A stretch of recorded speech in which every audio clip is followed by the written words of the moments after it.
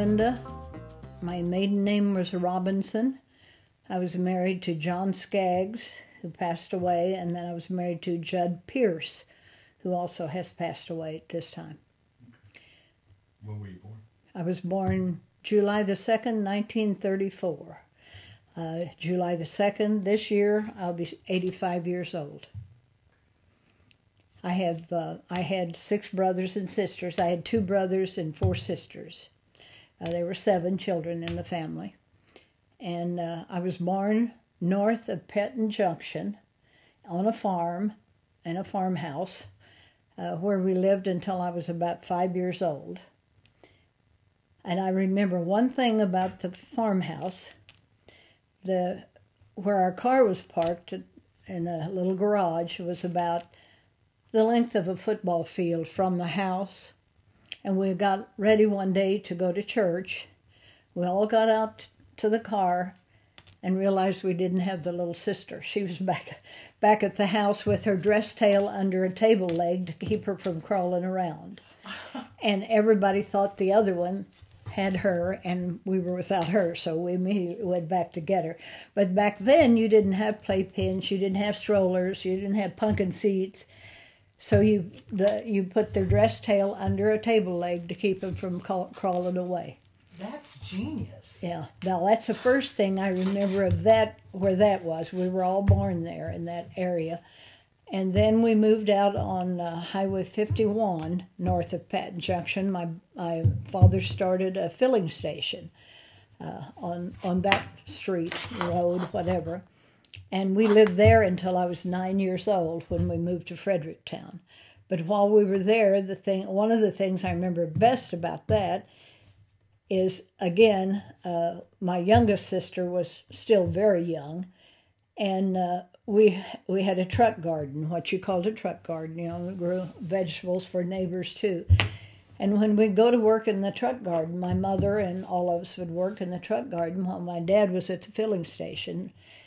And in order to keep the little one from crawling away, they sat her in a horse collar. So, she would fit in a horse collar and couldn't crawl around then. She was a small baby. And like I said, they had no playpens, no strollers, nothing to hold them. So that's what they did. They put them in a horse collar. That's what my mother did. Put her in a horse collar to keep her there while we worked in the garden. And I remember I started school, of course. When I was there, I was going to this little one-room school at Patton Junction. And they started me when I just turned 5. And my older siblings were going, so they sent me with them. And I went there 4 years until we moved to Fredericktown. And a couple of things I remember at school that are kind of strange. One of our teachers was named Carl Fadler. And he was originally from down there, the Fadler family, but they were up here later. And he had lost a leg when he was 12 years old, and I don't remember what had caused that. But he was our teacher, and he just got out of high school. He didn't have any college. He was 18 years old, and he was our teacher. Well, one of the years that I was there, one of the 4 years, it was snow and ice, and we were out playing in the yard or on the driveway, and he was in the car running after us. He was chasing us around the parking lot with his car, 18 years old. And then another thing I remember is it was just me and a boy called Lee Grindstaff in the same grade. And you had double seats back then. Some of the schools had the desk with double seats, so we sat in the same one.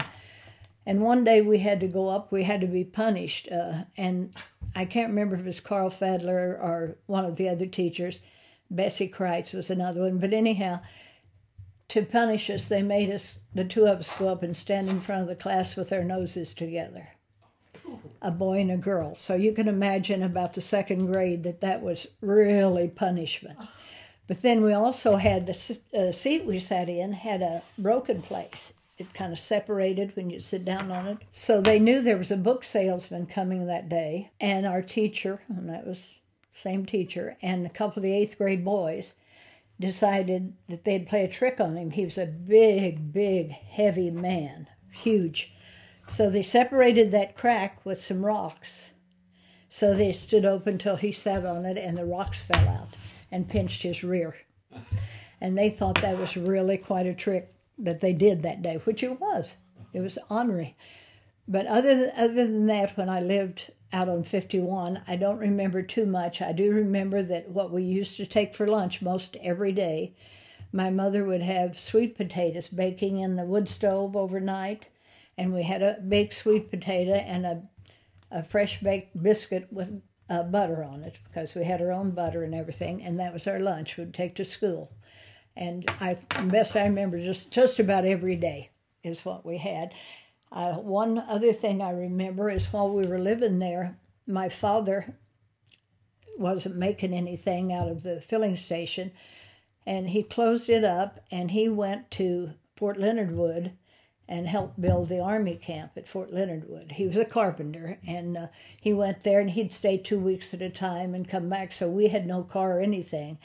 And one night, my youngest sister, who's 6 years younger than me, fell against the wood stove in the living room, and her palms left places on the stove where we had nothing.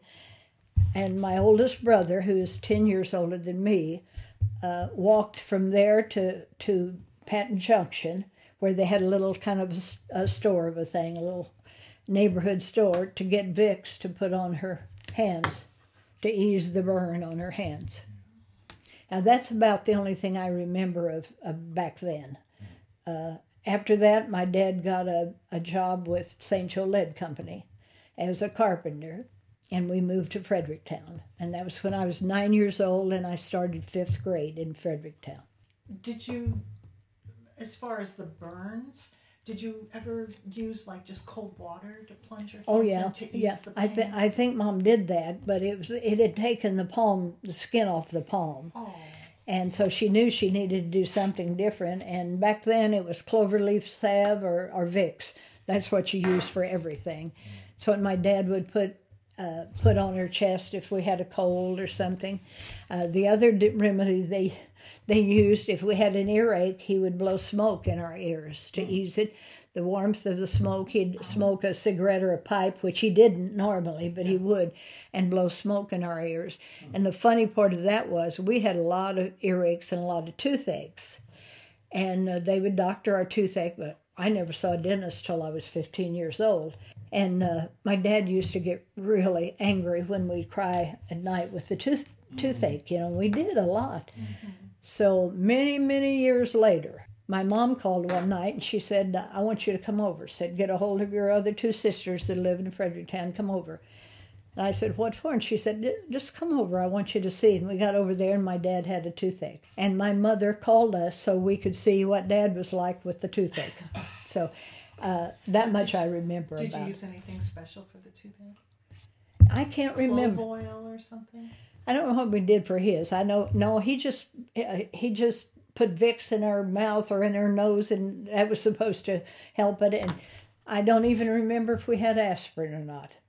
We, of course, didn't have indoor plumbing. We didn't have electricity, none of that. I mean, I'm talking about almost 80 years ago, 75 to 80 years ago. So about how many miles was it to go from your house to Patton Junction? About 2 miles. I tried to figure up recently because I started going down to Patton to the Saddle Club grounds where they have what they call Happy Old Peoples.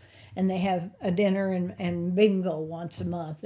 And I started going down there. And so I started trying to figure out just about how far he walked. And best I could come up with is about 2 miles. And I just can't get over your teacher who played a trick on a book salesman. How mischievous. Well, you can just see being 18. Yeah, he was quite a guy. And I knew him up until the day he died. When I moved to Fredericktown and then grew up, I got acquainted with him and his family, and one of his sons now is a real good friend of one of my children now. But we moved to Fredericktown when I was 9. I remember when my dad had the filling station, we had a man, his name was Earl Mills, and he delivered the gasoline down there all the time, and I was terrified of him. I was absolutely terrified. And he would bring me treats and things trying to, Well, one day when he came, now they tell me this, I don't really remember this, but my mom and my sisters told me. One day when he came, I was so frightened that I got in Dad's car and locked all of the doors. And they couldn't convince me how, after he left, couldn't convince me how to unlock the doors so I could get out, you know, and I was even more terrified then, you know. And they said I was sitting there with my arms straight out on the steering wheel, bracing myself, you know. But they eventually had to break a window to get to me. They finally did that. And I was so frightened. It was so terrible. And then we moved to Fredericktown in September, after I turned 9 in July, in September. And I started 5th grade. I was younger than everybody else because I'd started at 5, except one other girl that lived around the corner from where we moved. And she was the first person I met. She was in my grade. And now, 76 years later, we see each other every 2 weeks. We've been friends for 75 plus years. And best friends. We lived together in St. Louis when we worked there and all of that. But that's where I met my first real close friend. And that's when I moved there at 9 years old. And as it happened, she had started school at 4. So she wasn't going to be 9 until November. So she was even younger. So all through our school years, we were the 2 youngest students in our classes. Youngest of all of them. Now that's up to Fredericktown. And then Fredericktown, I remember, again, we didn't have indoor plumbing. We did have electricity. And the first house was on High Street in Fredericktown. And we did have electric, I remember that. And of course, that was just 2 or 3 blocks from school, so I went home every day for lunch. And once in a while, I'd ask some other little kid to go with me and have lunch with me. And I never thought anything about it. My mother would have maybe cornbread and beans, you know. Well, some of these kids never heard of cornbread and beans, you know, because they didn't grow up on farms and didn't grow up as poor as I was, because we were poor. And a story that I tell all the time has something to do with this. My brothers were the oldest. One was 10 years older and one was 8 years older, 2 years. Then it's 2 years down to my sister, Wanda Green, who passed away the 8th of this month. And then my other sister was 4 years older than me. And then it's 4 years down to me, and then 4 years down to my next sister, who was 2 years older than the younger one. And so I said to them one time, why is there 2 years between every one of the family except me? And there's 4 years in front of me, 4 years behind. And my dad was real dry-witted, real funny, but dry. He said, well, it took 4 years to get you, and it took another 4 years to decide if we wanted to do that again. So he really had a sense of humor. And he always told me that my mother didn't like me as much as all the other kids. He'd say, she doesn't like you. Finally, I said to him one day, why? He said, because I'm named you after my old girlfriend. And I asked my mother, she said, that's true. He named you after his old girlfriend. And he had dated my mother. This is going back to something else. Maybe I'm backtracking. He had a first date with my mother on her 17th birthday.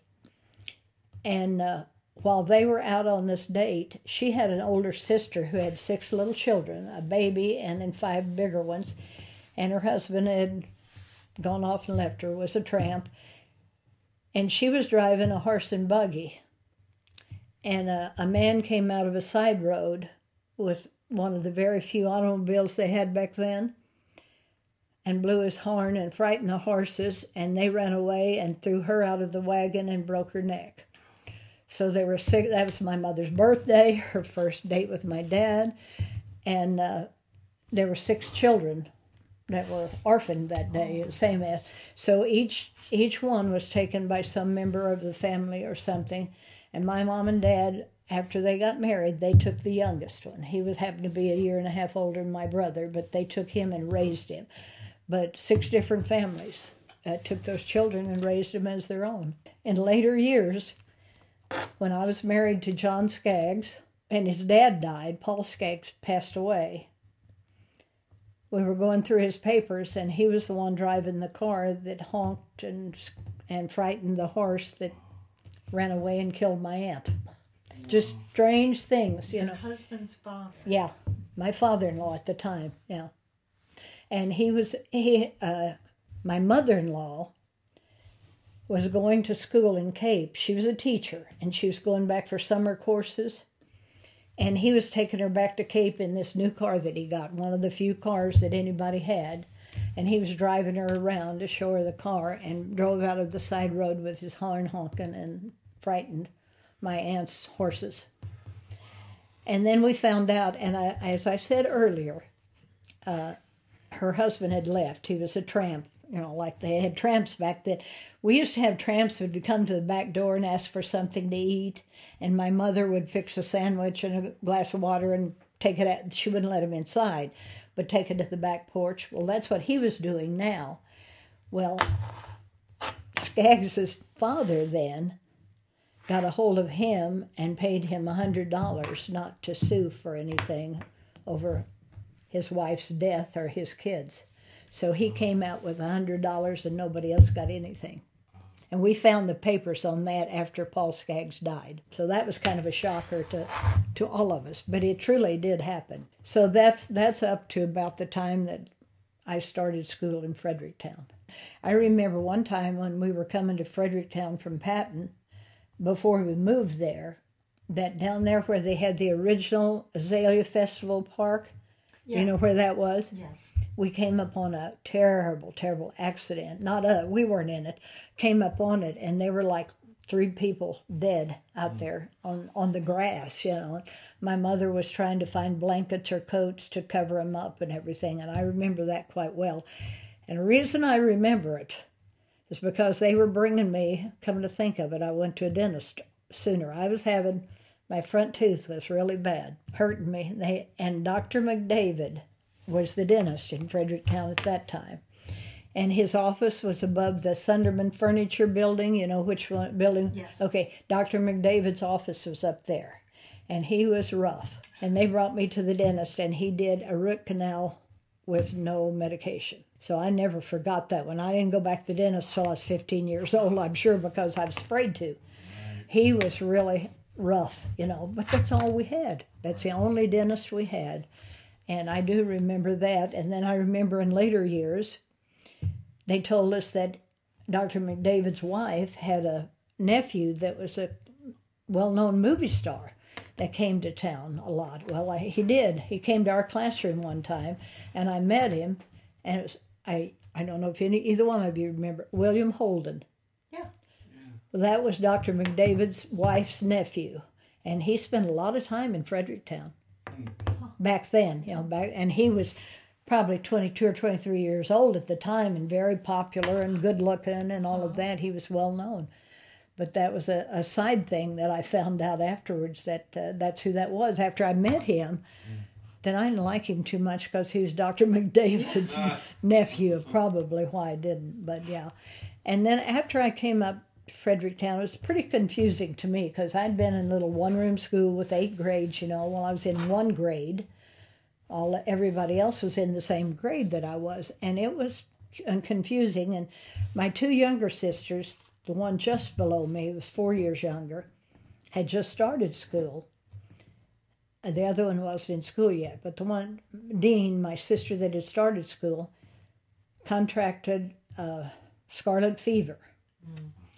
And she couldn't go to school, and they quarantined the house so that the people that lived next door let me and my other sisters, who were still in school too, live with the people next door. It was John and I can't think of her name, Walker. He was a city patrolman or whatever they had then. Well, weren't they worried about the quarantine for you to go over there? Well, I don't know, but they took us in. They took, you know, so that we could go ahead and go to school, and Dad could work, you know, and my mother would fix food and bring it over there so that she didn't have to feed us all the time. But anyhow, we lived with them for about 3 weeks. Wow. Well, then my sister missed that whole year of school after that. I would they tried to get her to go to school. And they tried to get me to take her to school, and I'd have to drag her around about a block, her crying and everything, so I'd take her back home. So they just kept her out for a year, and then she started the next year. So she happened to be a year behind in school. But anyhow, that was some of our first experiences when we got there. And we lived on that house on High Street for, I can't remember, it's about 5 years. And then my dad bought a house up on a hill next door to what was called the cobalt mines here in, the mine that's being rejuvenated now. And there's a house up there pretty close to it. My dad bought that house, and we lived there for a couple of years, and he built a new house down on the road in front of that one. And so I lived there almost all through my high school years until my senior year. And then they bought a house in Fredericktown. In fact, now it's what is now Hill's Insurance. Catty cornered across from Domino Pizzas. And yeah, it was a big 2-story house at the time. And so my senior year is when we lived there. So they tore that down? Oh yeah, they tore it down, yeah. It was a big old house, had the porch, around half of it. And I used to say, I could go out one door and then Dad wouldn't know I came in the other door, but didn't do that many times. But it was a nice big old house, and we had a lot of sleepover parties with the girls in high school back then. I don't remember too much about my 5th grade through 8th grade, but I remember more from my high school years than anything. Then I began to, remember things. Anyhow, I remember my first boyfriend. His name was Jim Roseberry. And when I was 15, my sister, who lived out in the country near Village Creek, they had a house out there, she had her first baby at home, a little boy, my first niece or nephew or anything. And at noontime that day, same day, Jim Roseberry was out of high school. He was 5 years older than me. He came to school and picked me up and took me out to see the new baby. So I got to see my first niece, nephew, right. Whatever, yeah.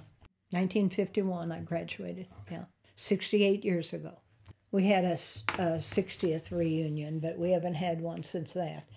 I think there were 72 graduates, I believe, either 72 or 78, I can't remember.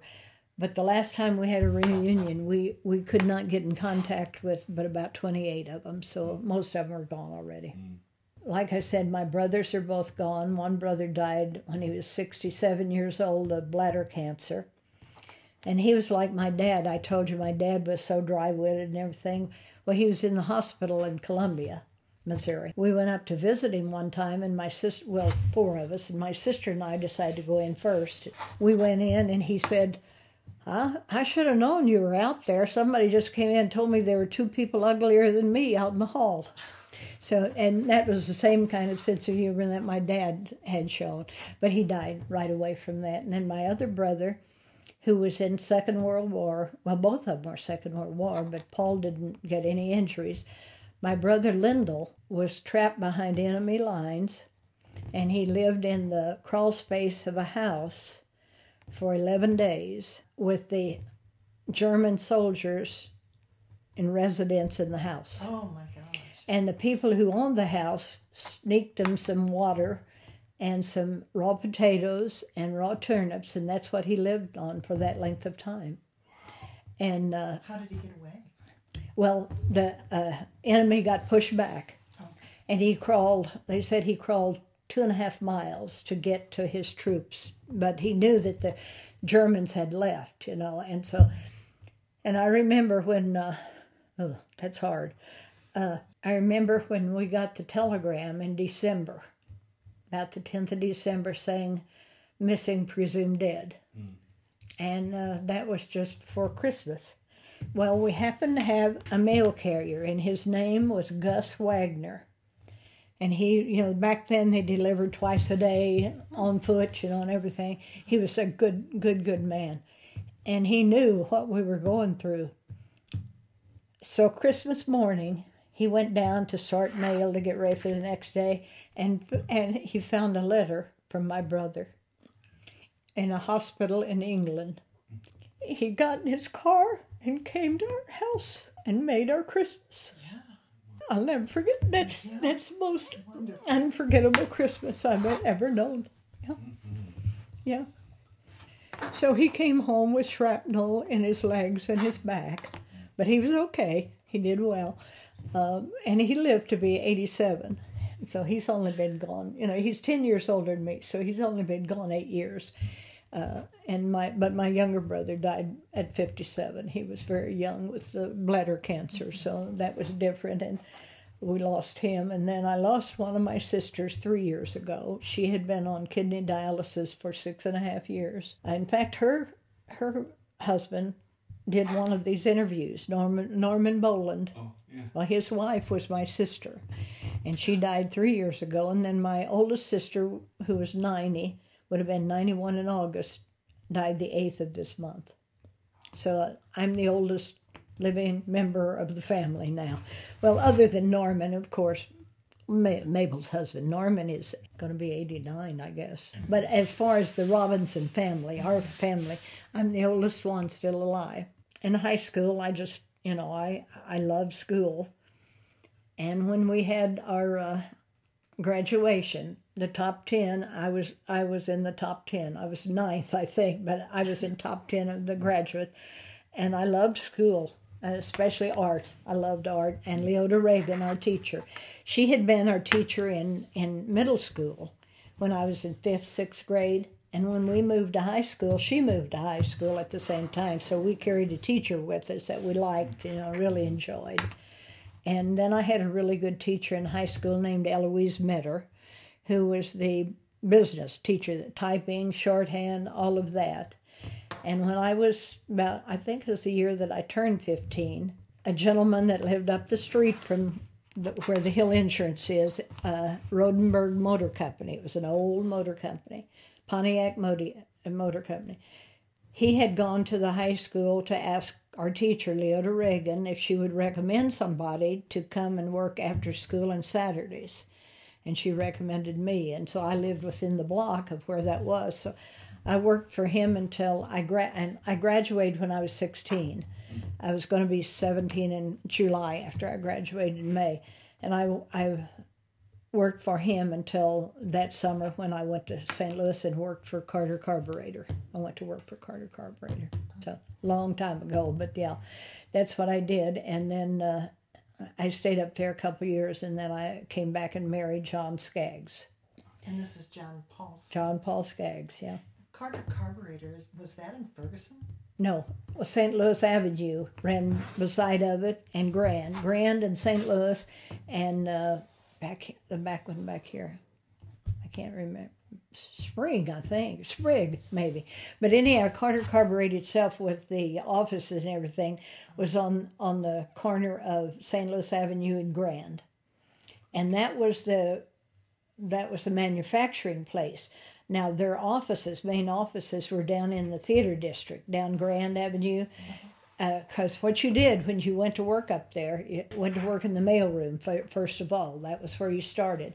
So for the first 3 weeks, twice a day, I would go on the streetcar down to the theater district, to the office down there, and pick up the mail and take it back up to the manufacturing plant. And I did that twice a day for several weeks until I was assigned to engineer drafting with 36 men. I was in the office with 36 men. Mm-hmm. And that's where I worked the whole time. I handled their blueprints and kept records of things and so forth. But that was quite interesting, being there with 36 men. And, I loved it. I loved what I did and the people. And when I did get married a couple of years later, several of them came down from St. Louis to the wedding. I was married at St. Michael's in Fredericktown.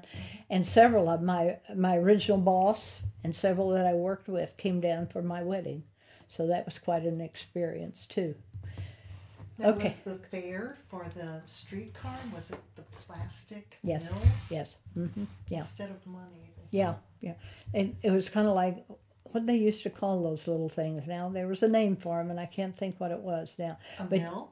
Yeah, a mill. That's what we used, was the mills. But we had some kind of identification that we used that let us get on the streetcars. Mm-hmm. because of our frequent visits down there twice a day. And so, yeah. And then my friend Bobby that was up there, she went to work in one of the other offices, I can't remember which, and then her sister and her husband were working out in the factory. There were quite a few people from Fredericktown that worked at Carter Carburetor.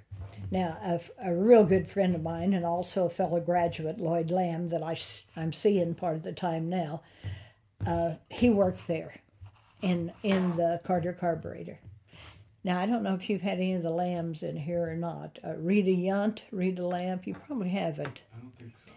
Well, they all live out west of town, everybody like that. And one time, and it was the Royer family, and the Lamb family, and the Means family, which one of my daughters is married to one of the Means and lives out there.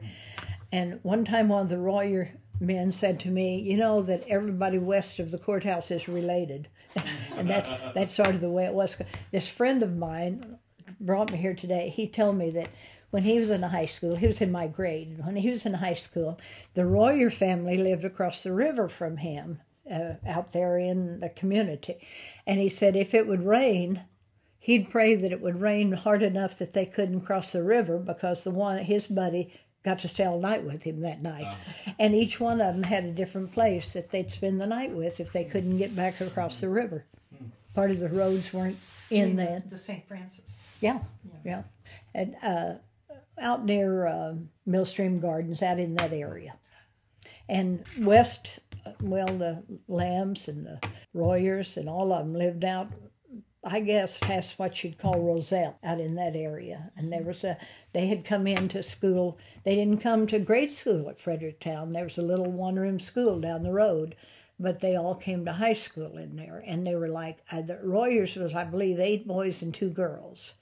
And when they couldn't get home, they had to find a place to stay, because they were, and he got to have one of them at his house all the time, he said. And he always looked forward to it, saw it rain and thought, oh, hope it rains enough that they can't get across the river. So, right.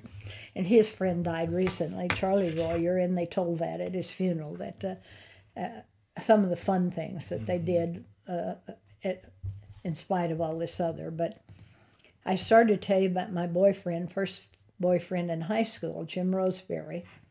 I dated him up until the time I went to St. Louis, and we went our separate ways.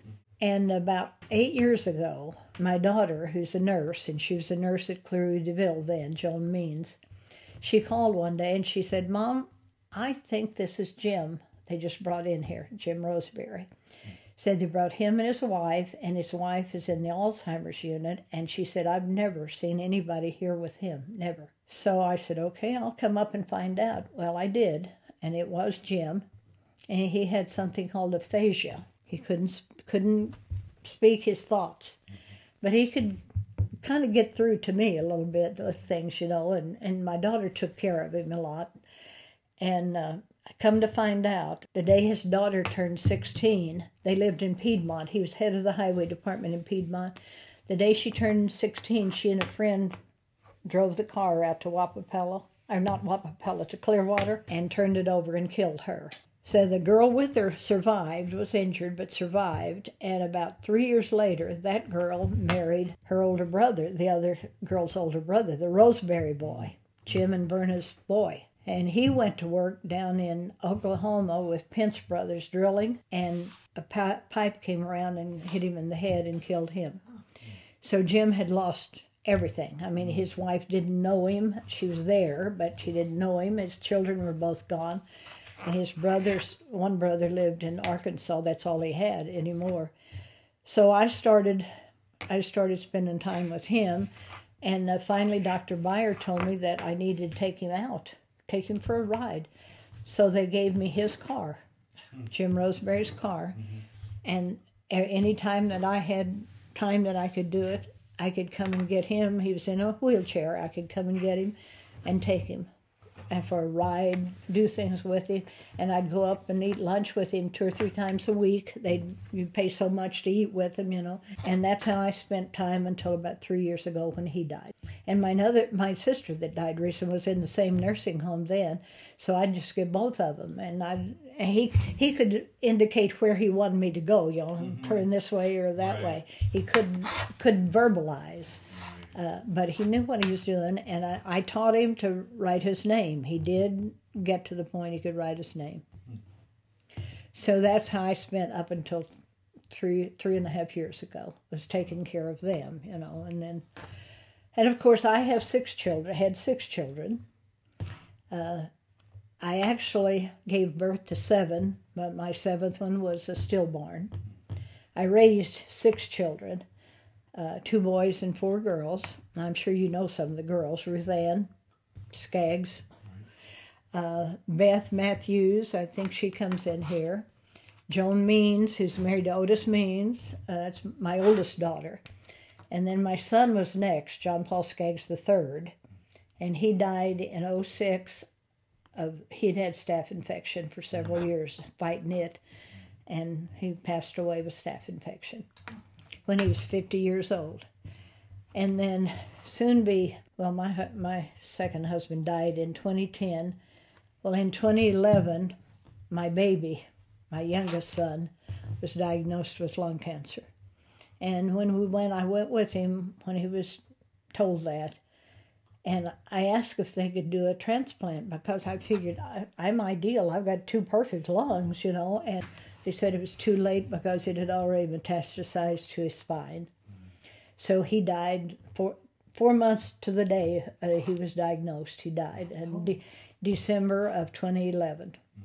So I have my 4 girls left and 44 grandchildren. I have 11 grandchildren, 26 great-grandchildren, and the 6th and the 7th great are on their way. One's due in June and the other one this fall. I'll have 45 by the end of the year, 45 grandchildren.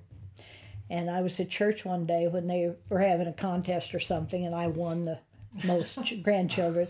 They said, "Do you know all of their names?" And I said, "Yes, all their names and all of their birthdays. I don't know what year they were born. They might be 10 or they might be 30. I don't know their age, but I know the day they were born. I do know that much. I have that much of a memory now. But I lost my mother. Well, I lost my father in 1977. He had a stroke, and my mom had called and said, "Can you come over? Something's wrong with your dad." So I went over and called the ambulance, and he never came to again. He died on Tuesday morning. That was a Sunday night. Tuesday morning, Dr. Beyer, bless his heart, met with us, and he said his brain stem is severed. He's not going to get any better. And my oldest brother, said, "Well, I can't make the decision to take these things off of him." And Dr. Beyer said, "You don't have to." And then my mother passed away in 1991. She lived another 14 years after he died. 14 years after he died, and then she died in 91, and she was 86 when she died. My sister was 85, and this one was 90. So I'm at the limit now. I'm almost as old as any of them have been, but I'm the oldest one of the family. And I have, like I said, I have 4 girls, Ruth Ann and Beth here in Frederick, and Joan here in Fredericktown area. And then I have a daughter, Donna, who lives in California. She and her husband are both retired Navy people. He still teaches at the naval base in California and flies across to Rhode Island, Newport, Rhode Island, once a month and teaches there. She's retired. She had gotten out of the Navy when the Desert Storm, she had been in 14 years. She got out of the Navy because she had 2 little children. She was afraid that she was going to have to go. And so then she became the, I don't know if you call it manager of the big aquarium out in California. And she was there for quite a while. And then she elected to go back and work on a ship. And she worked on shipboard about 10 days out of each month and photographed marine life on the bottom of the ocean. They had a camera that they lowered, And on my computer, she would send me the strangest looking pictures, you know, but she loved it. She did that. And a year or so ago, she retired. She has some grandchildren now, and she retired. Oh, I guess you'd say she retired. For her 50th birthday, she wanted 2 black labs. So she got 2 black labs. So then she decided to foster black labs. Mm-hmm. So now she sends me pictures of her running down the street with 3 black labs on leashes, pulling her down the street, and that's what she does now. But that's the only one that's away from here. The rest of my family are all in this area, or Farmington, or some live at Terre de Lac, different, you know, but in the area. Mm-hmm. But Donna's always been somewhere else. She's lived in Hawaii, Italy, everywhere. And when she graduated from Mizzou, she graduated with a degree in marine biology, and her second degree was Russian language. And I asked her one day, what are you going to do with marine biology in the middle of the United States? She said, I'm not going to be in the middle of the United States.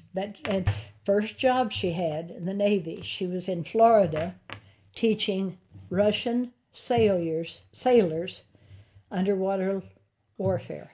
So her Russian came in that way, and then also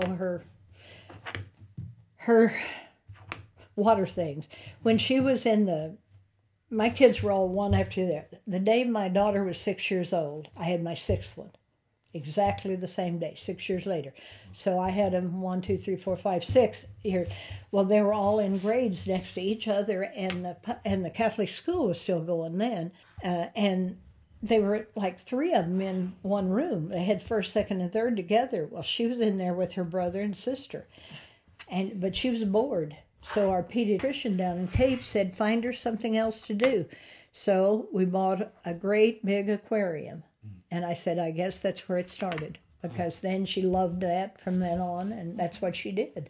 And still does. That's still do. Well, no, she's got dogs now. So anyhow, go ahead and ask anything you want. Do you remember when St. Michael's School closed? Okay, my baby went there 1 year. So he was born in 1960. And the year he was 6 years old, he was 1st grade. So that would have been 66. And the school closed at the end of that year.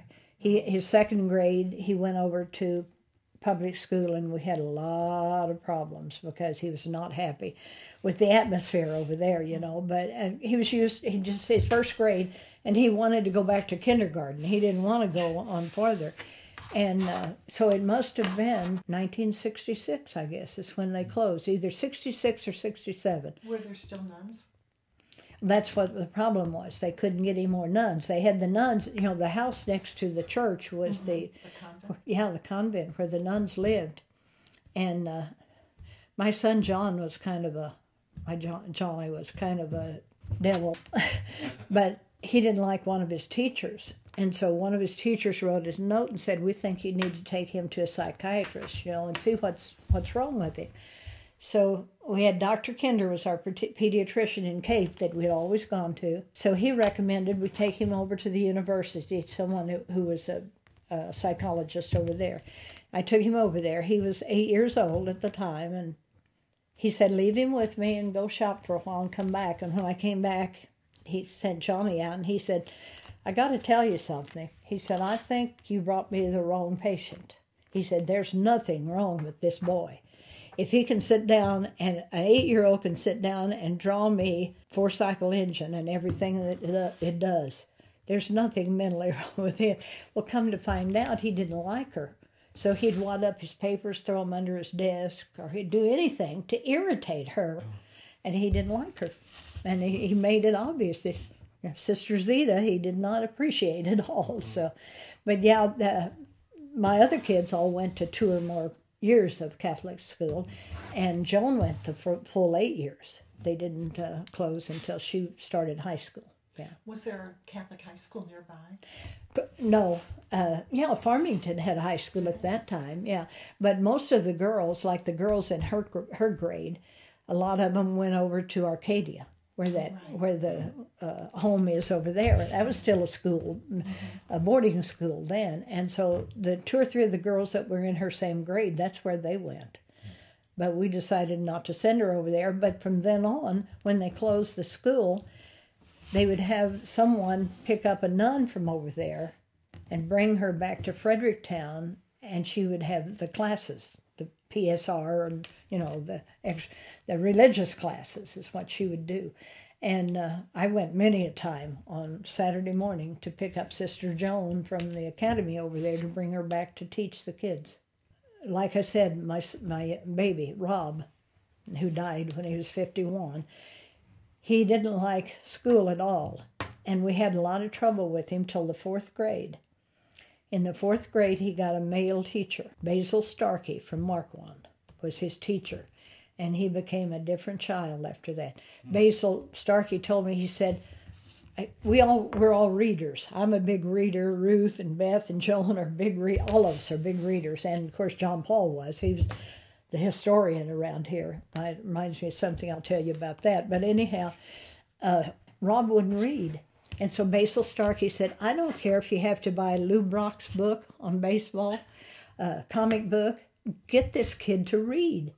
And then till the day he died, he never missed a daily paper. He read, and I'm sure Basil Starkey is what brought him out of it. Male teacher is what brought him out of it, which I thought that was great. He was my son. I guess it's okay to tell these things. My son was dry-witted like my dad, and when he got cancer, it was really tough. And his little grandson, he had a little grandson by then, who was 2 years old in October after he was diagnosed in August.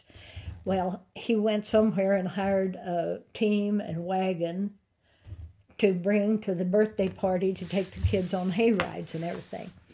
And my son was really dry, and he said, Mom, they've got a mechanical bull they can put in the back of that wagon for the kids to use. And I said, oh, well, somebody will enjoy that. He said, and by the way, Mom, they have a stripper pole they can put in the back of that wagon. I said, Rob, why would you tell your mother that? He said, I thought maybe it's on your bucket list. I said, you're so smart. How do you know I haven't already done that? So, but he was that kind, witty. But one time he called me and I said, what are you doing? He said, I'm riding down the highway in my Jeep. I said, okay. And he said, I can't even roll the window down. My hair's flying out the window. It's when his hair was all coming off. He said, I can't even roll the window down. My hair's flying out. So, yeah, he was like my dad. He was dry like him, too. Of course, John Paul Skaggs was, too. But I started to tell you something that I thought, did any of you know John? Did you know John Skaggs? My husband. Did you? With him quite a bit. Yeah.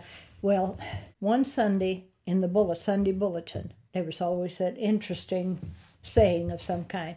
And this one said, when an elderly person dies, it's like burning down a library.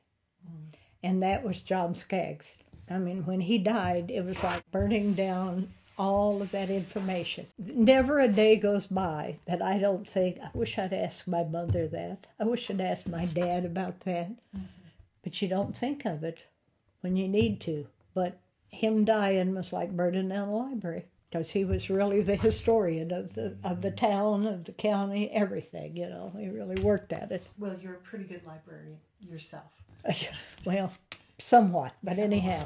Well, I had a question. Okay, so you had gone to St. Louis and worked there. How long did you work there? A couple of years. Yeah. And did you then come right back, or did you stay there for a while? No, I married John Skaggs after that. Okay.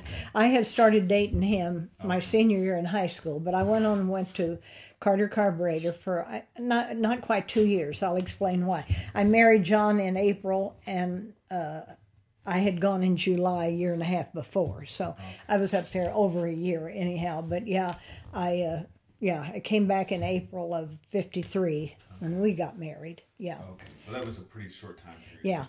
Well, I had gone up there before I turned 18, and I couldn't work a full shift. Back then, you couldn't work anyone under 18 a full shift. So I had to leave. My girlfriend and I, who's even younger than me, we had to leave 15 minutes before everybody else. We had to clock out 15 minutes before everybody else.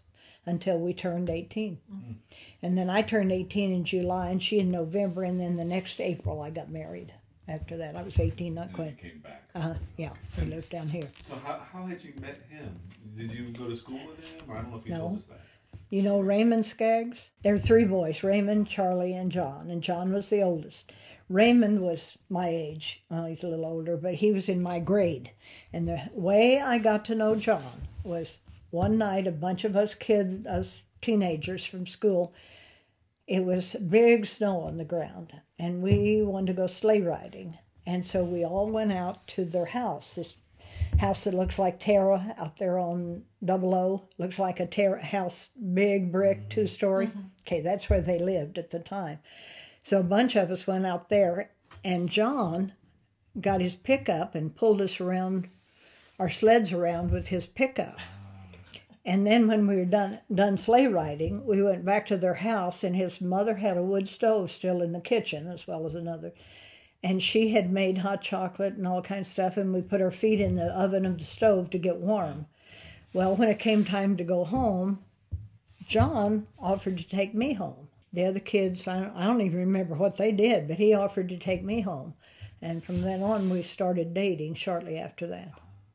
Yeah, we dated.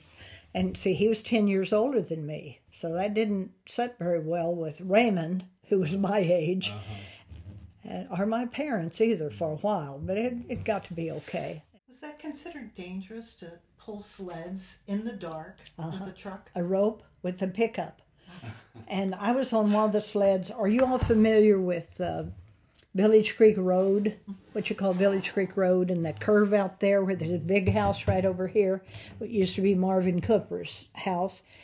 Well, John was pulling me and Bill Pridey on a sled with a rope from his pickup and dumped us in that ditch over there. And I talk about wet, cold, and everything, so we went back to the house and stuck our feet in the stove, and that's how John and I met to begin with. I'd known Raymond all that time and didn't like him. Raymond and I did not like each other at all through high school, but anyhow, that didn't matter. But okay, so I had a question. So you had gone to St. Louis, you stayed there for 1.5 years to 2 years, you came back, you married John Paul, and at that point, you were here. The two of you stayed here and raised your family. Yeah. Okay, now you said you know where the house that looks like Tara is? Mm-hmm. The little house next door to it. Right. That was ours. Okay. And that's where we lived until we had 4 children. And it was too little. And they had a farm that their farm helper had decided to leave, and we moved out at Village Creek on a farm, and we lived there until Rob, my youngest one, was 5 when we moved into town, and we lived in a big brick down behind, you know where Sid Skaggs' office is? Okay, there's a brick across the street and down the street. We lived in that big brick for several years. Maple Street, but now it's... Is it now Park? Oh, yeah, that's right. That's why. Now it's Park, but when we lived there, it was Maple Street. And then we moved up on Maple Drive, which is a cul-de-sac up there across from the New York Bank satellite place. Is the brick house still there on Park? Oh, yeah. Where you lived? Yeah. So it's Park and College? No, it's up from College. It's almost at Park and West Main. There's a house on West Main, facing West Main, and then ours is behind that one, facing Park. The big brick. It's a big brick facing Park. Okay. We lived there until, I was 11, until 70, I believe. And we bought a house up on Maple Drive, which is the dead-end circle up there, Circle Drive up there. And we lived on the right side at the end of it, and then Dr. Tennant's were there, and then Dr. Bryson's were over here. We had a nice little neighborhood down there. The Tennants had 2 girls, and Bryson's had 2 girls and a boy, and then I had mine. So we put a swimming pool in the backyard. So we had a sign that we put up. If the sign had a green flag on it, flag was flying, it's okay to come over and swim. If we had a red flag flying, nobody was to come around. Right. So, and Dr. Michaelis lived in the house behind us, kind of in the end of Wood Avenue, and he had 3 little kids. So we had kids in the backyard all the time. We had a raccoon. one of my daughters brought a raccoon home. She and her dad were out one Sunday, and they saw a dead mother raccoon and a baby raccoon. Well, she couldn't stand it. She brought that raccoon home, and so my dad built a huge cage with a tree branch through it, so that for the raccoon. But she'd bring the raccoon in the house, and he'd drink out of the toilet in our family, down in the family room. But she had braids, and she'd go downtown with that little raccoon wrapped around her neck. Walk downtown, all kinds of things. Rocky was a real pet. But when he got one time, there was about 15 kids in the backyard playing ball, and he bit her. So Dr. Bryson, the veterinarian, said, well, it's mating season. We don't need to leave him here. We'll keep him pinned up to make sure he's not dangerous. And so we took him, cage and all, out to Millstream Gardens and put the cage under a tree out there with the door left open. And a few times we went out and we'd find him, but then finally, he was gone from there. But she went out to visit him real often. And she brought all kinds of things home with her. She had these newts, these some kind of a thing that's a newt. Yeah. Well, it was down in our basement in a jar in our family room. And one morning I went down and they weren't there. And so she was at school. And if you know how scared I am of anything that crawls, and so I got on the phone. I called high school, and this Mr. Smith, who was the principal at the time, nicest man in the world. But I told him, I said, I need to talk to Donna. And he said, well, she's in class now. And I said, when she comes out of class, you have her call home. And he said, what's the problem? Can I help? And I said, well, yeah, the newts are missing. And I'm locked in the bathroom because I don't know where the newts are.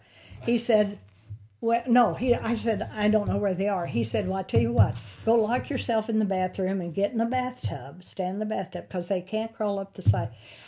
As if he knew what they were talking about. Well, when they had her call back, she had let them out the night before, outside. She just turned them loose. But she failed to tell me, and I thought the newts were there in the house with me, and that wasn't proper. I couldn't do that. Listening to these stories from you, I almost feel as if the movie Please Don't Eat the Daisy could have been made about your life. It could have been. It was interesting. We had a lot of problems. I haven't talked about a lot of problems. When my son John was 13, he was playing baseball and slid into base and got hurt, and we thought he just pulled something. Well, come to find out, the top of his hip bone, cap on the top was sliding off, was dislocated. He was 13 years old, and we went to St. Louis, and Dr. Lord was the surgeon. He said, we have to go in and take stainless steel pins called a slip epiphysis is what it was. So, okay, we did that. 13 years old, on crutches, going to high school, kids making fun of him and all that kind of stuff. And a year later, he started having trouble again, and I said something, and he said, no, it's the other leg. So we went back to Dr. Lord, and they called me in the office after that, and both of them were crying. Even Dr. Lord, he said, no, it's the other leg. It's done the same thing. It's coming apart. Well, he had like 16 operations after that. He had operation after. And he was going to high school, and I'd take him to school, and he was on crutches. And there was a group of boys that invariably hollered, oh, what's the matter with you, Skaggs? Can't stand on your own feet, and Mom has to help you. Well, there was a young man finally came out to the car one day, and he said, Miss Skaggs, can I help John? Can I carry his books and help him so you don't have to do all that? I said, sure. Well, come to find out, that boy went to prison for something later. He was a roughneck, but he said, they won't bother him anymore. I guarantee you that, and they didn't bother me. His name was Cy Merriman. You know who that is, right? Well, anyhow, this young guy was in John's grade, and from that day on, he carried his books and helped him in school. And time he got out of school, he was a rebel. I mean, he did all kinds, and he went to prison. And I said, don't tell me there's not some good in everybody, because there was good in him, you know. And he took care of him, and John was operated on many, many, many times. His bones started dying, and then he spent his last 9 years in a wheelchair.